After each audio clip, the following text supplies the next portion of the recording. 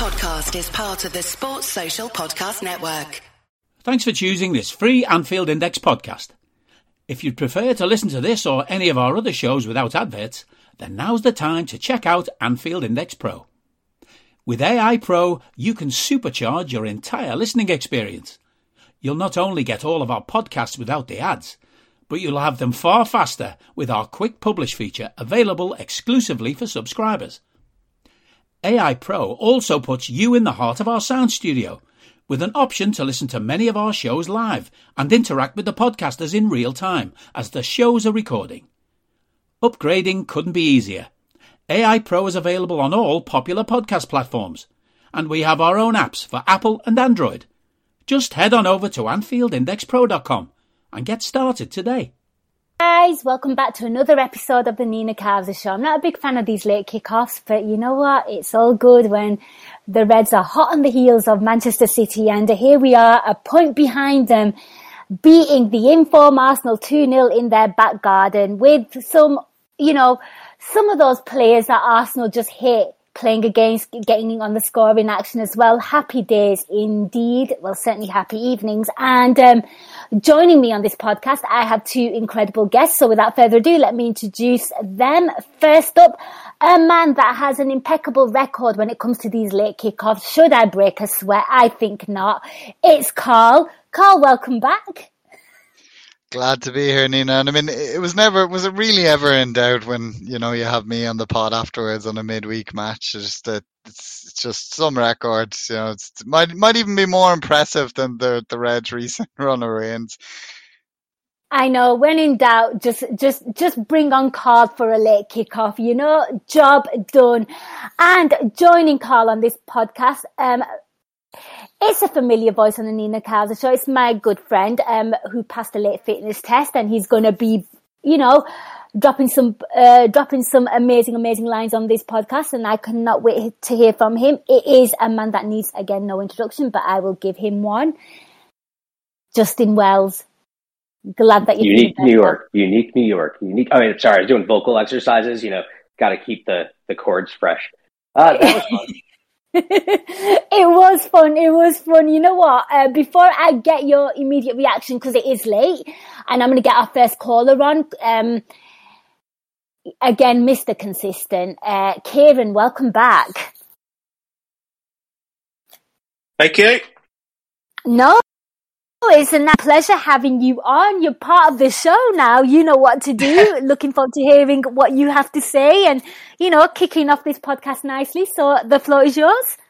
It was a huge one. Obviously against an Arsenal side who've been in decent form. I know they didn't exactly beat great teams, but they're still in great form nonetheless, and you have to respect them. First half was a bit of a slog. We were very ordinary first half, and we just really struggled at times the first half. But I think once we got on at half time, and I just felt that kick up the arse from Kloppo definitely gave the players a big boost. In the second half, we came out and we showed why we are levels above them at this moment in time. So, look, it wasn't an outstanding performance, but, like I said before, it's a massive one, and that's all that matters. It does, absolutely. And I think it's a brilliant point. And it ties up nicely, Carl, with something what Steve Pizza put in the chat here. Can't call in, but would love a few minutes debate on were Arsenal good or were we shit in the first half? And I just thought I'd just blend them two together with what Kieran's just said there. And of course with Steve Pizza wanting us to be all philosophical on the Nina Kauser podcast. So Carl, I'll come to you first because, I sit there and I try making match notes and there wasn't an awful lot going on. I mean, I felt like it was very compact. I felt like we looked quite disjointed.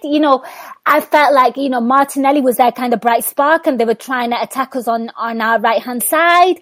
I mean, just talk to me what you felt about the first half and maybe the personnel as well on the right hand side as well, because obviously we know Mane started that right. We had Hendo there and Trent as well. But, just your thoughts on everything that we've just kind of mentioned there, the first half and maybe the tactical setup. Yeah, I think in terms of the question of whether Arsenal were good or we were just a bit shit, it's a bit of column A, a bit of column B. I mean, I think Arsenal they set up how we expected, but I think they held that shape well. And I think what they did maybe different to the last league game was their wide players were just that little bit more pushed up, which kind of gave our fullbacks a bit more to deal with and did cause us some problems, particularly on our right side. I think a few of our players were a bit off it. So Mane, Jota, Henderson, and Thiago, to name a few. And I think there's a lot of sloppy passing. I think Neville was on commentary for my. Obviously, I was watching on Sky, and I think about a half an hour in, he mentioned how poor Liverpool's passing had been, and that was the area where they needed to improve. And I do agree with that, as much as I don't like to agree with Gary Neville too often. So I think it was, as I said, it was sloppiness from us, good shape from Arsenal, good effort levels from Arsenal as well. I think I saw at one point someone tweeting, can Liverpool just win 1 second ball? Because it did seem like Arsenal were first every second ball. But I think the important thing is that despite, Arsenal maybe having their tails up a bit, they didn't really create anything in that first half. It's maybe one chance I thought maybe was where they did a switch over to Saka and he got a ball in and it came to Martinelli on the edge of the box. But other than that, there wasn't too much of a threat. And I think that's because key for Liverpool was that their defensive players, Van Dijk, Matip, Robertson and Fabinho, all looked on it and they were able to do the job to keep Arsenal quiet in the most dangerous areas, which was important.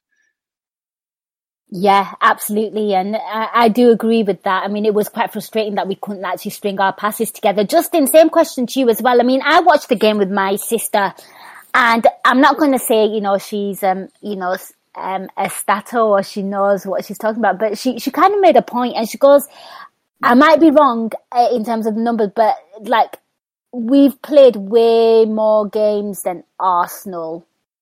Because obviously we've got Europe and we're like sort of contending way more. And she said they've played like half the amount of games that we have. And obviously when you look at some of the performances in some of those players, we did look, although the passing was sloppy, I do feel like we did look quite fatigued as well. I mean, to win the quadruple, we'll play 63 games. When we won the Champions League, I believe we played 57. So, like, you're basically taking every single dead day in the schedule basically becomes occupied by a game. Like, this is a total aside, but a friend of mine in another thread, another Liverpool supporter, tweeted across, sent across the updated schedule for April, and basically it was like, this schedule is bullshit. When they're sticking, like they couldn't stick, they'd stick that City's games in these days, and it's just like, well, there's no open days to stick games into our schedules. Like there are none. So like, I don't think my point there is there's no scheduling conspiracy against Liverpool, but like at this exact point in time, going through 63 games, if you actually try to get that far, there's a reason nobody's done the quadruple, right? Trebles are hard because all those extra games add up. And, thankfully we have a squad that might actually be big enough to handle it.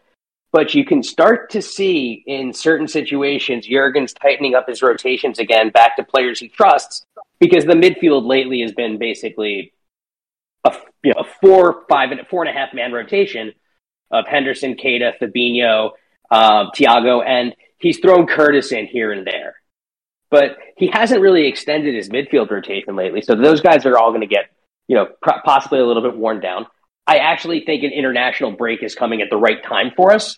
And we just need to hope that a lot of these players don't get sent to their national teams. Like, if you're Thiago or Jordan Henderson and you even remotely get interest in being called up, like, fake being sick. There's nothing good that can come from it. And I definitely don't want Fabinho going away with Brazil. Unfortunately, we know we have Mane and Salah actually having to play against each other twice in very quick succession in World Cup qualifiers. So, like, yeah, did we look leggy? Yes. And to go back to the original question is, was Arsenal good and we were not? I think Carl's nailed it. It's kind of column A and column B, right? I think they're a decent side, right? They're probably, since about September, they've been the third best team in the Premier League. They've been better than Chelsea since September. And they have some good players, but you can also see why they're good. And I think, the answer is, was Arsenal good in the first half? Yeah, Arsenal was good in the first half. We're great, and we played down to good. In the second half, we were great, and they just can't get to that level. So I think that's kind of the pattern of that game, how it went, and the answer to the question of were they good? Yeah, but they were good in the same way that Inter was.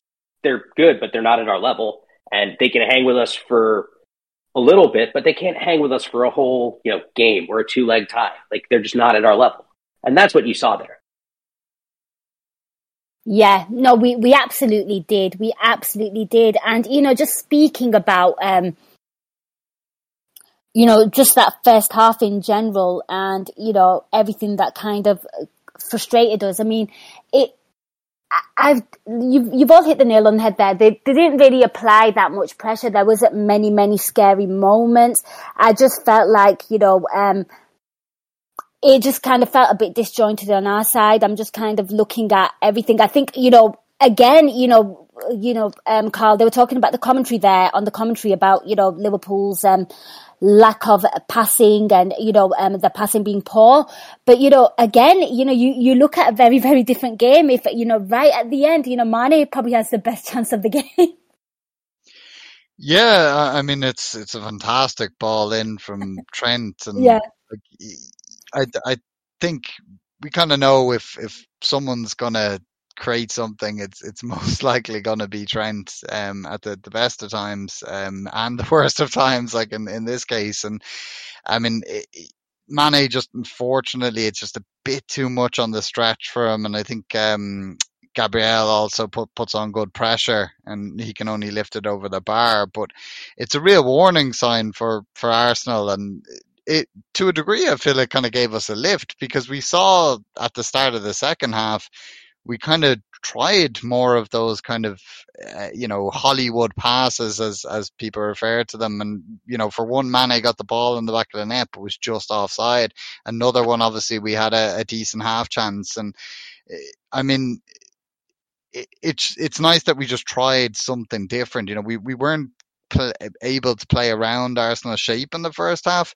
So we were just completely taking their shape out of it with just that one long ball over the top. And it's nice that we have that in our locker.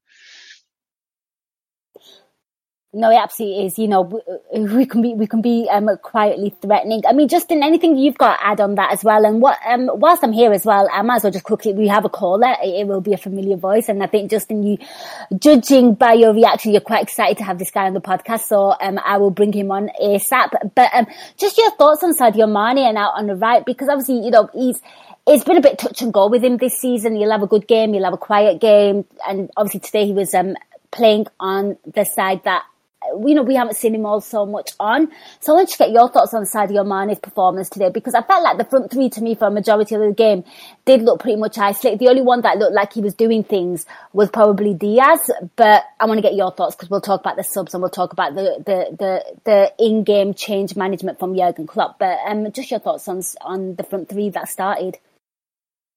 I mean, Diogo Jota might have just played one of the worst games I've seen a forward play in a long time. And he's, now outscored Arsenal 4-0 on the season. So that, you'll take those when you get them. It's one of those things. Jota has this reputation of looking like crap and then scoring. And you know what? Like, if that's your reputation as a footballer and you're a forward, like, you'll take it. People won't remember. If you score a goal in a game, people will tend to forget the things that you did badly, like Jota misplacing every single pass he made. I won't remember that tomorrow. I probably will. But I won't remember that next week. I just won't care. I don't care about it now, because he scored and we won. And, I think Diaz just looked, again, a little bit leggy, but the only other option was to start Bobby. If you start Bobby there, because there was no way we were going to start Mo in this game.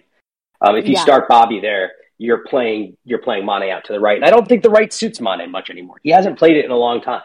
Yeah. And also how we attack down the right is very different than how we attack down the left. So it's a very big tactical adjustment, because, the left is our ball progression is done by carrying, and that's what you use a lot of Mane for. Down the right, that's not afforded to us because of the fact that you have Trent Alexander-Arnold, and you don't want to give him any easy short passes. So, typically, and So you typically shut off whoever, or try to shut off whoever is to his right, which is why we try to overload with Henderson and Salah so much. So it's a very different position, and it's a skill set that he probably hasn't had to engage in a while. Because if you remember his first season when he played on the right, our goals came from pressing, getting him the ball in space, and having him beat a man. That space hasn't been available on the right side of our attack in probably 2 or 3 seasons. It's basically since Trent Alexander-Arnold became a world-class creator, right? Because you don't want to give him space, so it shuts down opportunity. It changes how you have to play, because Mane is also used to getting on the end of those balls from Trent, which is not what happens on the right side. So I think it looked tough for him. I do think that there were some points in time where him and Diaz looked like they switched, and I think that playing through the center suited him more. I just think that maybe Mane's future as a productive player, which I think he's very, very still much is. Like I'm one of the people who thinks that he's not really dropped off that far from where he was, but his future as a productive player feels like it's probably in a central role. Interesting there. And before I bring in our caller, Lubo, whilst you're speaking about Trent, everything seems to be, quite nicely. Lubo here with a Klopp quote. I don't know how genuine this is. It makes me laugh. If anyone says that Trent cannot defend, come to me and I will knock you down. It's true. Okay, it's been confirmed. It's true. Cheers, Lubo. We appreciate that. I mean, it is classic Klopp, in it. I mean, I think Lubo put up a quotes about so he shares some thoughts about Diaz, that he chills with Harvey Elliott, and he's amazed at what they actually talk about, because obviously language would be an issue there and quite a barrier. Right, guys, we're going to go to our next caller. A familiar voice, host of the Desi podcast, everyone's friend on Anfield Index. It's Harinder Singh, also known as everyone's Baji. Friendly Baji. Hello. Somebody sounds happy. I am now. You should have seen me the first half.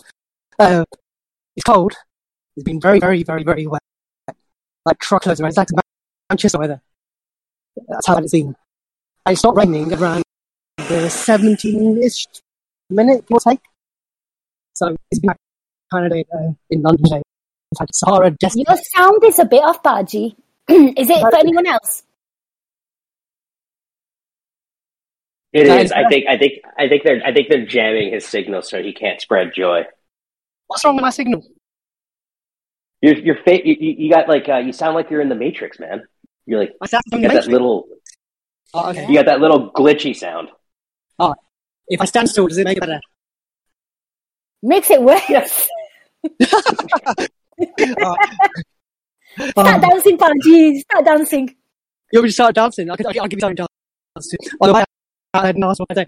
You get 25 million for Xhaka, yeah? And then we can use it, and we're going to kill him, because you're a world player. Oh, shit. I kid you not. Someone actually said that today.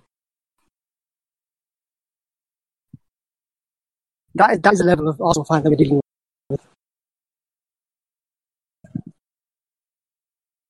Somebody just said he sounds like R2D2. He sounds like the voice synthesizer on like an Intellivision, one of those 70s games consoles. Wait, wouldn't it be C3PO that he sounds like?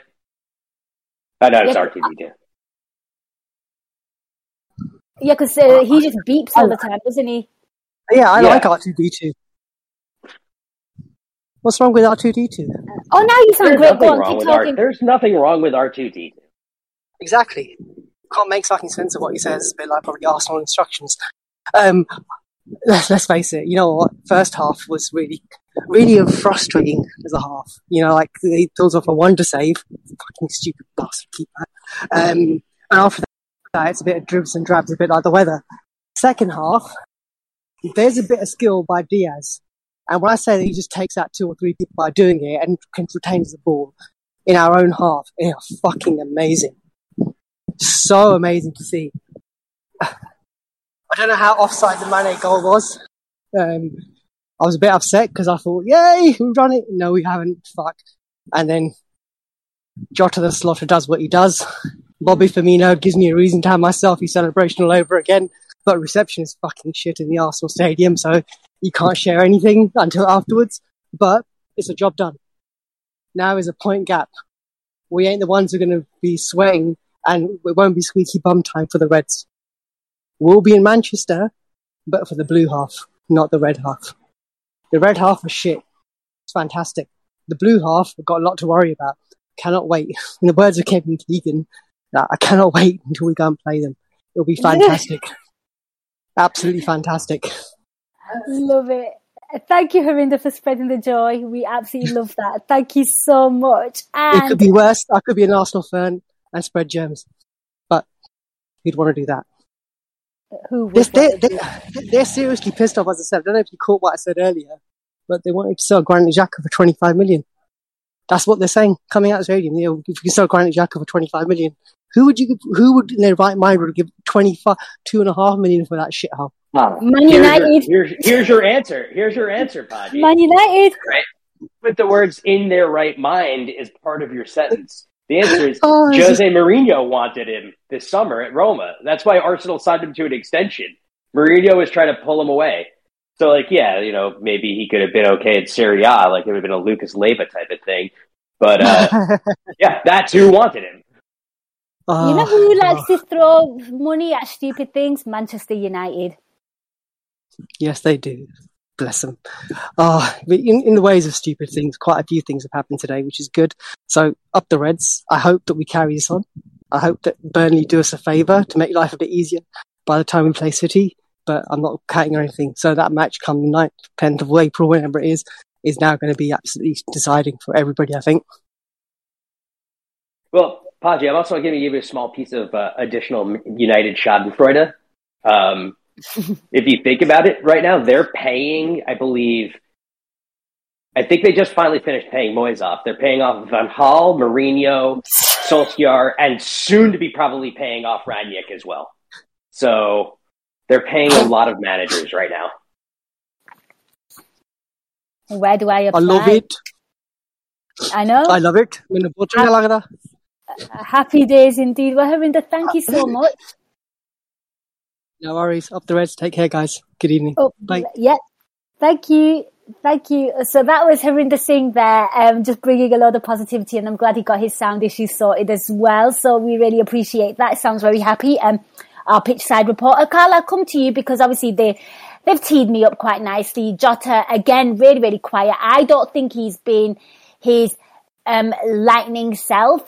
But the beautiful thing about Jota is, and I think it happened in the Champions, it was happening in a game where he kind of got 2 goals, and I think it was in the Champions League, actually. I think it might have been where he can have a completely quiet game and the guy scores, and Justin hit the nail on the head there, where you will completely forget the fact that he's been a bit quiet.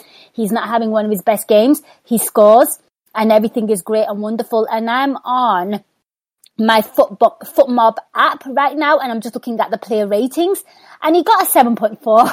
Like, what? Yeah, I mean, it certainly wasn't his best game. I mean, a lot of time when the ball came to him, there'd be a poor touch or a misplaced pass. And I mean, he hasn't looked completely on it since he's come back from that injury. Like he came on against Chelsea and put in some good effort, couple of nice presses and the like. But, you know, in terms of his on the ball, it hasn't really been there. But I mean, even when he's at his best, there's been games where he's playing up front and he doesn't see too much of the ball. He's not that involved. And then suddenly the ball just comes to him in a dangerous area and it's in the back of the net. He is the complete definition of a fox in the box, you know. In some ways, what a lovely ball from Thiago as well, and, you know, beating Ramsdale at near post, which is quite I found quite hilarious. Yeah, I mean, Thiago was playing in people at both ends of that half, but we won't talk about the other one. But no, it's a great ball to put Jota in. It still leaves Jota with a lot to do, but lucky for him, Ramsdale helps him out with his best Pickford impression. I mean, but the main thing is to make a keeper make a mistake, you have to get the ball on target, and Jota is a master at that, and that's exactly what he does. And lucky for us, Ramsdale couldn't keep it out. No, we couldn't. Sorry, I'm a bit everywhere. I'm talking about teeing up nicely and trying to get some rhythm to this pod, Justin. You've kind of spoke about the Jota goal and it was great to see him score.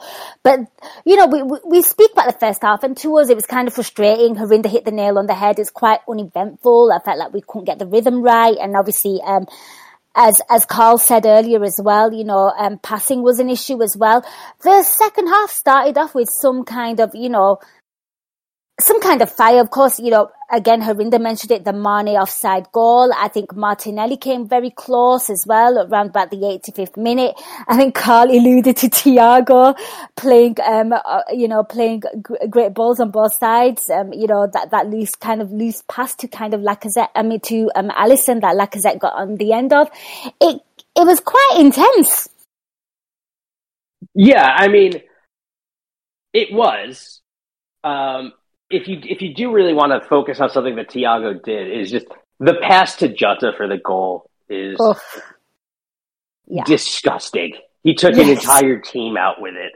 Yep. Like, froze both of their center backs. Nobody knew where he was going to play it, and he found like right into Jota's stride. On a pass that's tough. That's a very tough pass to make too, because there's no real angle for Thiago to pass it into.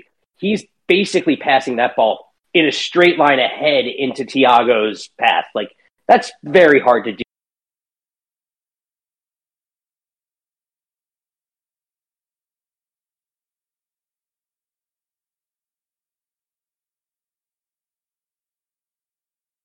do over that distance and able to control the ball. And I think that's where you have to, and that's right in the first half, I credit Arsenal, is they probably punched themselves out doing it, but they really pressed the hell out of us. Like, Thomas Partey was everywhere for 25, 30 minutes, but it's tough to keep that particular kind of pace up against any team, and it's particularly tough to do that against arguably the best team in world football. That's us, by the way. Just in case there were any doubts. I mean, the Jota goal came on 53 minutes, Carl, and then at 55 minutes, Jurgen Klopp making a sub, which is a little 5 minutes earlier than his usual self. So obviously the players coming off were the goal scorer Jota and Diaz, and on come on Salah and Bobby. I mean, I thought they were really, really good subs, because I definitely think the game was screaming for Salah. It just needed some kind of, injection in terms of energy. It would be great to see him play as well. And of course, we speak about Diogo Jota and, the sting that he offers against Arsenal. But, Bobby Firmino likes to sting him a fair bit as well. So, he comes on and, what did you make of those subs? Yeah, I mean, it really is a kind of feature this season that we're seeing Klopp make subs earlier and a lot more frequently. And what's funny is it's gone the opposite way for Man City. That's Pep Guardiola doesn't seem to like making subs anymore. And I think that used to be the real gap between the two, was, City had the stronger bench, but now we have a very, very strong bench, and that's so important when you've got a game where you're not at it, where you're not at the races. We were able to look at that bench at half time, and fans took confidence from it, because they saw Salah, they saw Naby, they saw Bobby. They knew we had options that could come on and change the game. And I think Salah, seeing the obvious change on paper, as we said, Justin touched on Mane wasn't having his best game out on the right. It wasn't really suiting him. We switched Diaz over there, but we know it's not really to his strength. He wants to be on that left side where he can drift in onto that strong right foot. So Salah coming on, even though he himself hasn't been on his best form post AFCON, but his mere presence strikes fear in the heart of opposition players. Sure. You need to double up on him. You can't go 1-on-1. If you do, he's going to destroy you. Even when he's off it, he'll just turn it on, and one moment he's in and it's a goal. So bringing that threat on is just massive. And a lot of people are looking at Salah and Naby probably, but not a lot of people are talking about Bobby. And, I was joking with a friend of mine who's a big Spurs fan before the game, and I was calling Bobby the Arsenal whisperer, because he just has such a great record against them. And what does he do? He comes on and he gets a goal, and it was and he when kind you of think, created it as well, didn't he? Because obviously he's putting pressure on the defence. And I think one thing about Bobby that I like in this attack, Carl, as well, is the fact that he might not be willing to be the main man, but he kind of has that discipline and pulls the strings behind them. I mean, he almost tried getting an assist, and then the ball just ricocheting everywhere, and then Robbo just plays a ball across goal and, you know, beats his defender and just taps it in, and, you know, Bobby Firmino will be Bobby Firmino. yeah, I mean, it was fierce pressing. I think Gag said, like, statistically, it was a kind of level of press we haven't seen before. There was 3 shots, and then obviously one that was a goal resulting from the same series of presses, and that is super impressive. We know how good we are at pressing. It's maybe not the big talking point of our game anymore, as it would have been a few years ago under Klopp, but it's definitely still a big part of it. And I think Bobby has always been, you know, one of those key pressers. And, like, you know, his goal, it was a trademark Bobby goal. You know, I think when he's retired or left Liverpool, and years from now we're looking back, that's the kind of goal we're going to associate with Bobby Firmino. But I mean, his goal was a minor part of his impact today for me. I think he was excellent. Like, his bringing Salah and Mane more into it.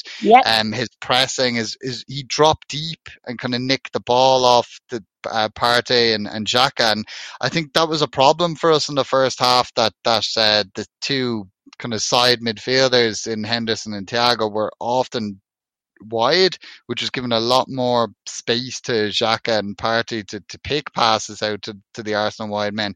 Now, Thiago and Henderson's position was better in the second half, but I think Bobby was a big part of shutting that down, because he was harassing them, and, like, it was an excellent sub performance from Bobby. And, you know, it kind of just brings him back into the conversation, because a lot of lately, obviously, people are talking about Salah, Mane, Diaz, obviously Jota is always in the conversation, and maybe Bobby had slipped to that 5th place in the pecking order, but suddenly now he's kind of giving everyone a reminder of what he's all about, and it's just fantastic to have those options.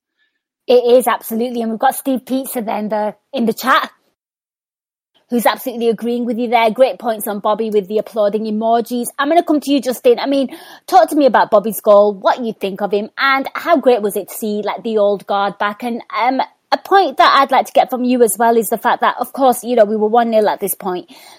I mean, like, for me, like, I don't know, do Arsenal's heads kind of, you know, do they kind of lose their head a little when they go 1, you know, they're great till they kind of concede? I mean, they had that great game against Man City.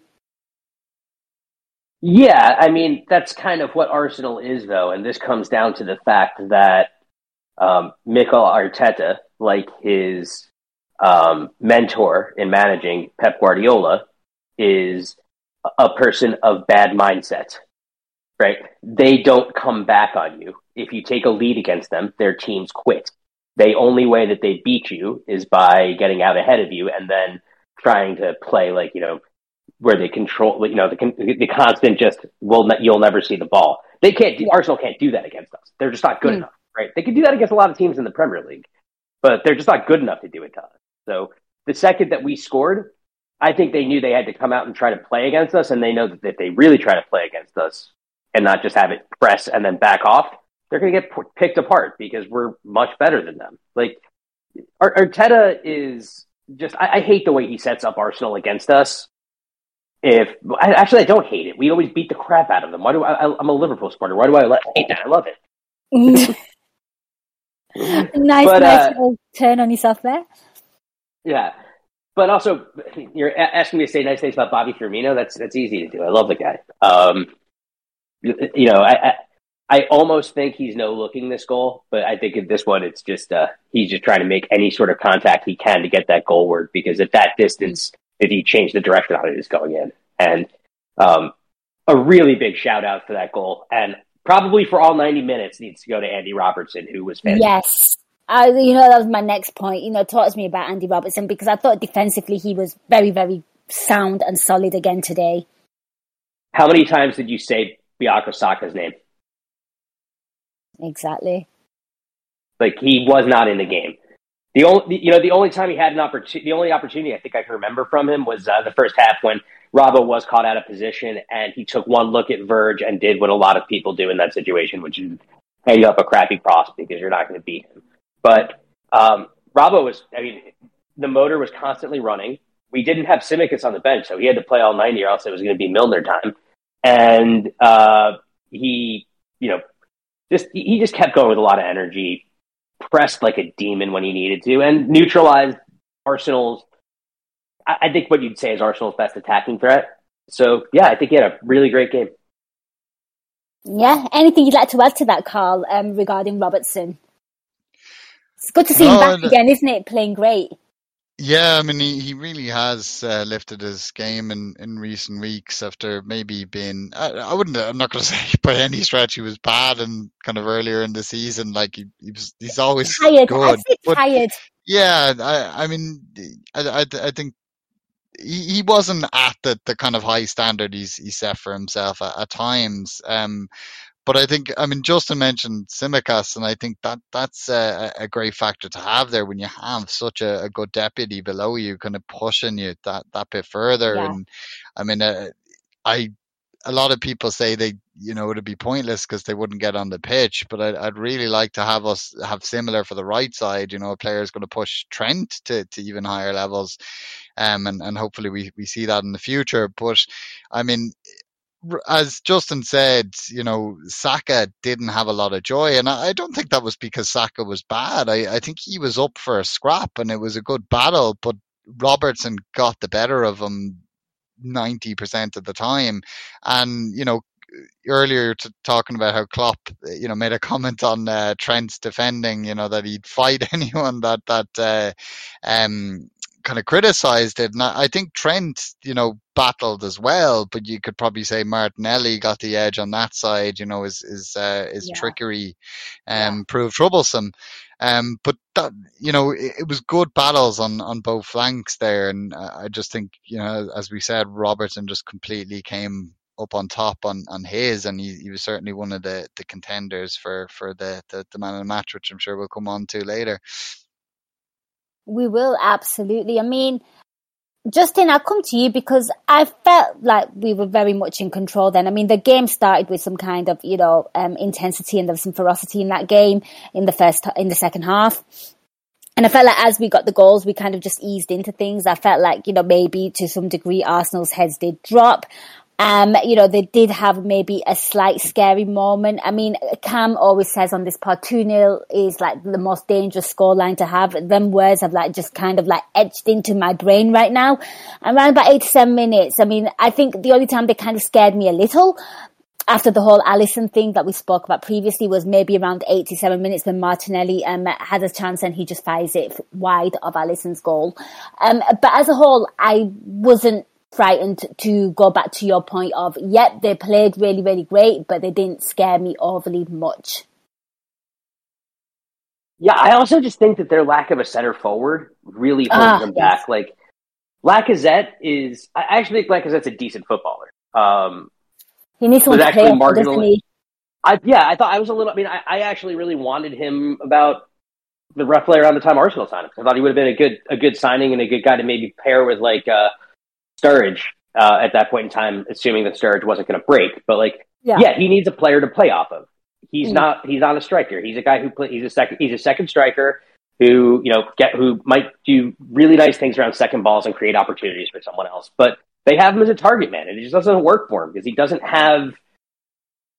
he's not good enough at any of the skills involved with scoring goals to actually play as a lone striker. And I think Arsenal's goal scoring kind of comes, it's very City-like. Their goals come from attacking midfielders. Like, if you look at who scored their most goals, I think it's Smith Rowe, who is definitely an attacking midfielder or a 10. Mm-hmm. Saka, who's a winger, inside forward, attacking midfielder. Maybe Saka is closest, probably analog is, in the Premier League, is probably most Salah, right? That's the player who's stylistically closest to him. Mm-hmm. Martinelli is Martinelli, again, what his is very much like a Salah kind of thing.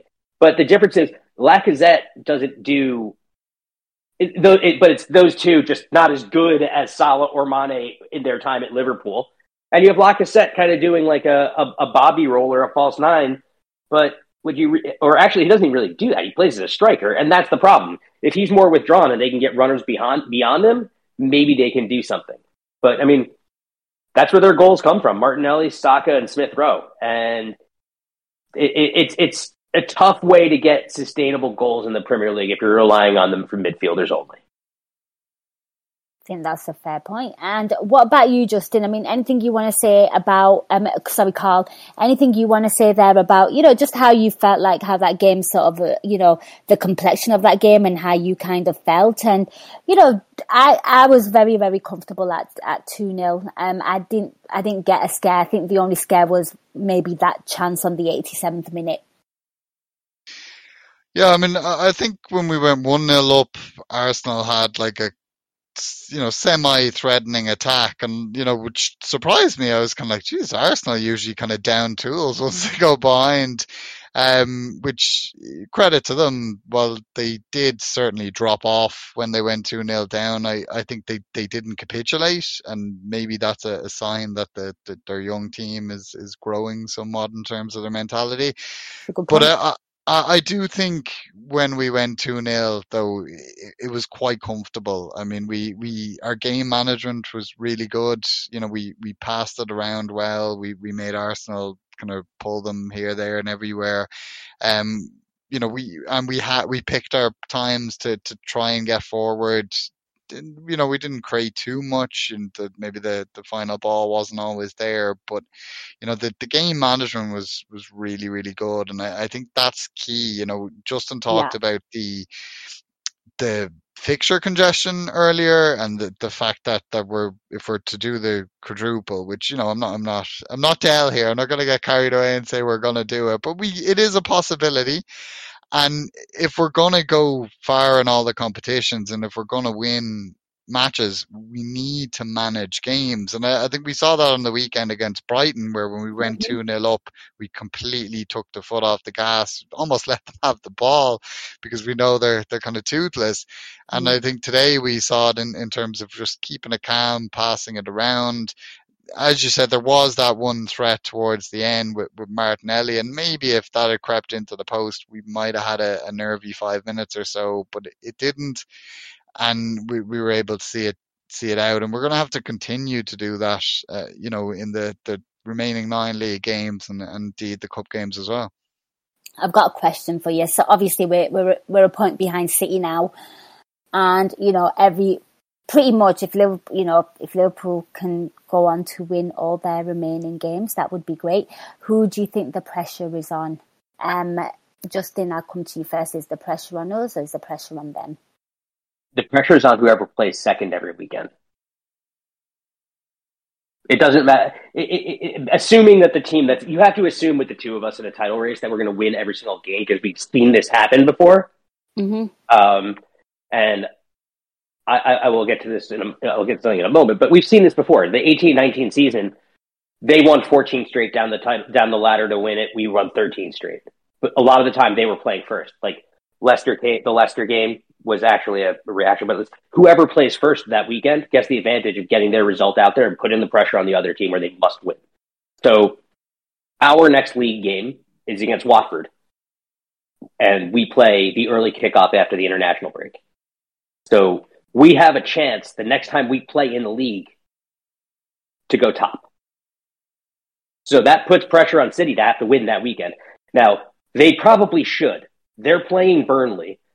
Deitch constantly gets killed by City. But the complexion of that game changes when it's City need to win to stay in, to jump back past us going into the game at the Etihad, and Burnley need to win because it's a relegation battle. So all bets are kind of off there if we take Watford first, because it puts a lot more pressure on the City, and it gives Watford a bit more of it gives Burnley a bit more to play for, because we will have also beaten someone else there in a relegation scrap.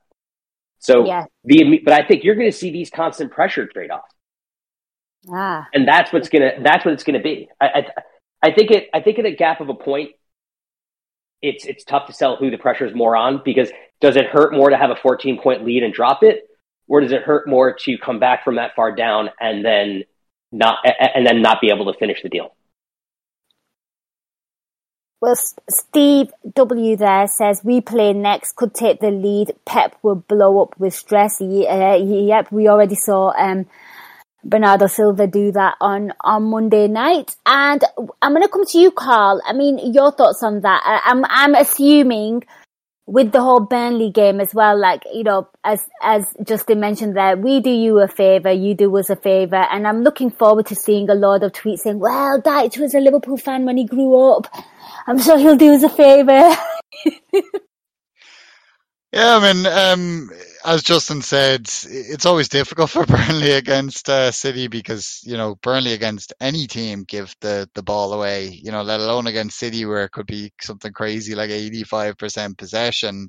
But, you know, as Justin said as well, there is that pressure on City if we've gone and won. And, you know, I think it's massive, the fact that you have to consider a few months ago, there was talk of bookies paying out on City winning the league. Like it looked over, and, you know, City have had a couple of hiccups. We've put together this run and now suddenly there's only a point in it. And I think you have to look at the managers as well. Klopp is excellent at deflecting pressure. You know, he won't talk about Man City. He's not drawn into that conversation. He just wants to focus on game to game.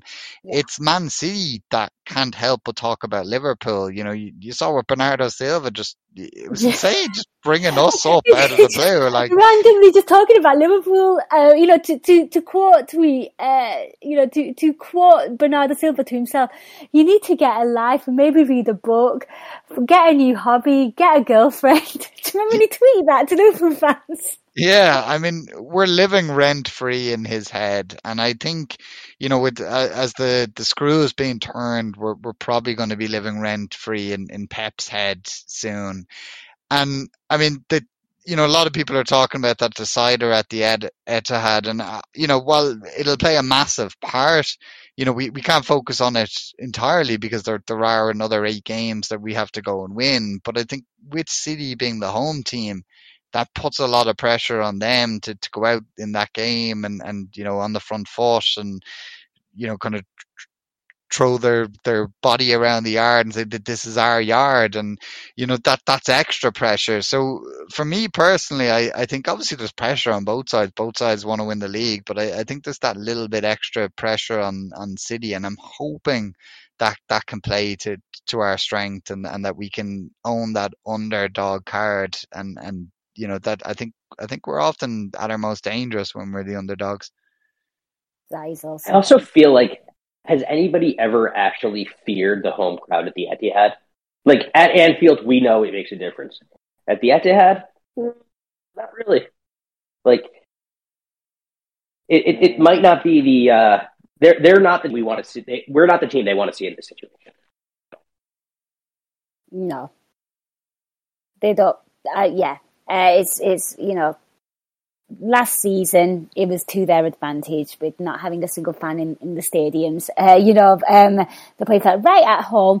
Guys, I loved your thoughts on that, and it'll be very, very interesting. I think it's going to be not even a physical game, a mental game, and I think just pushing a team right to the end is just absolutely incredible stuff, especially this City team with the resources that they have as well. I mean, you just got to give so much credit to Klopp and the team that, you know, he's built here.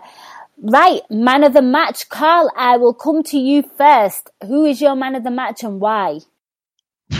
It's a tough one. I mean, I thought obviously Alisson and Van Dijk were both very good. Fabinho as well.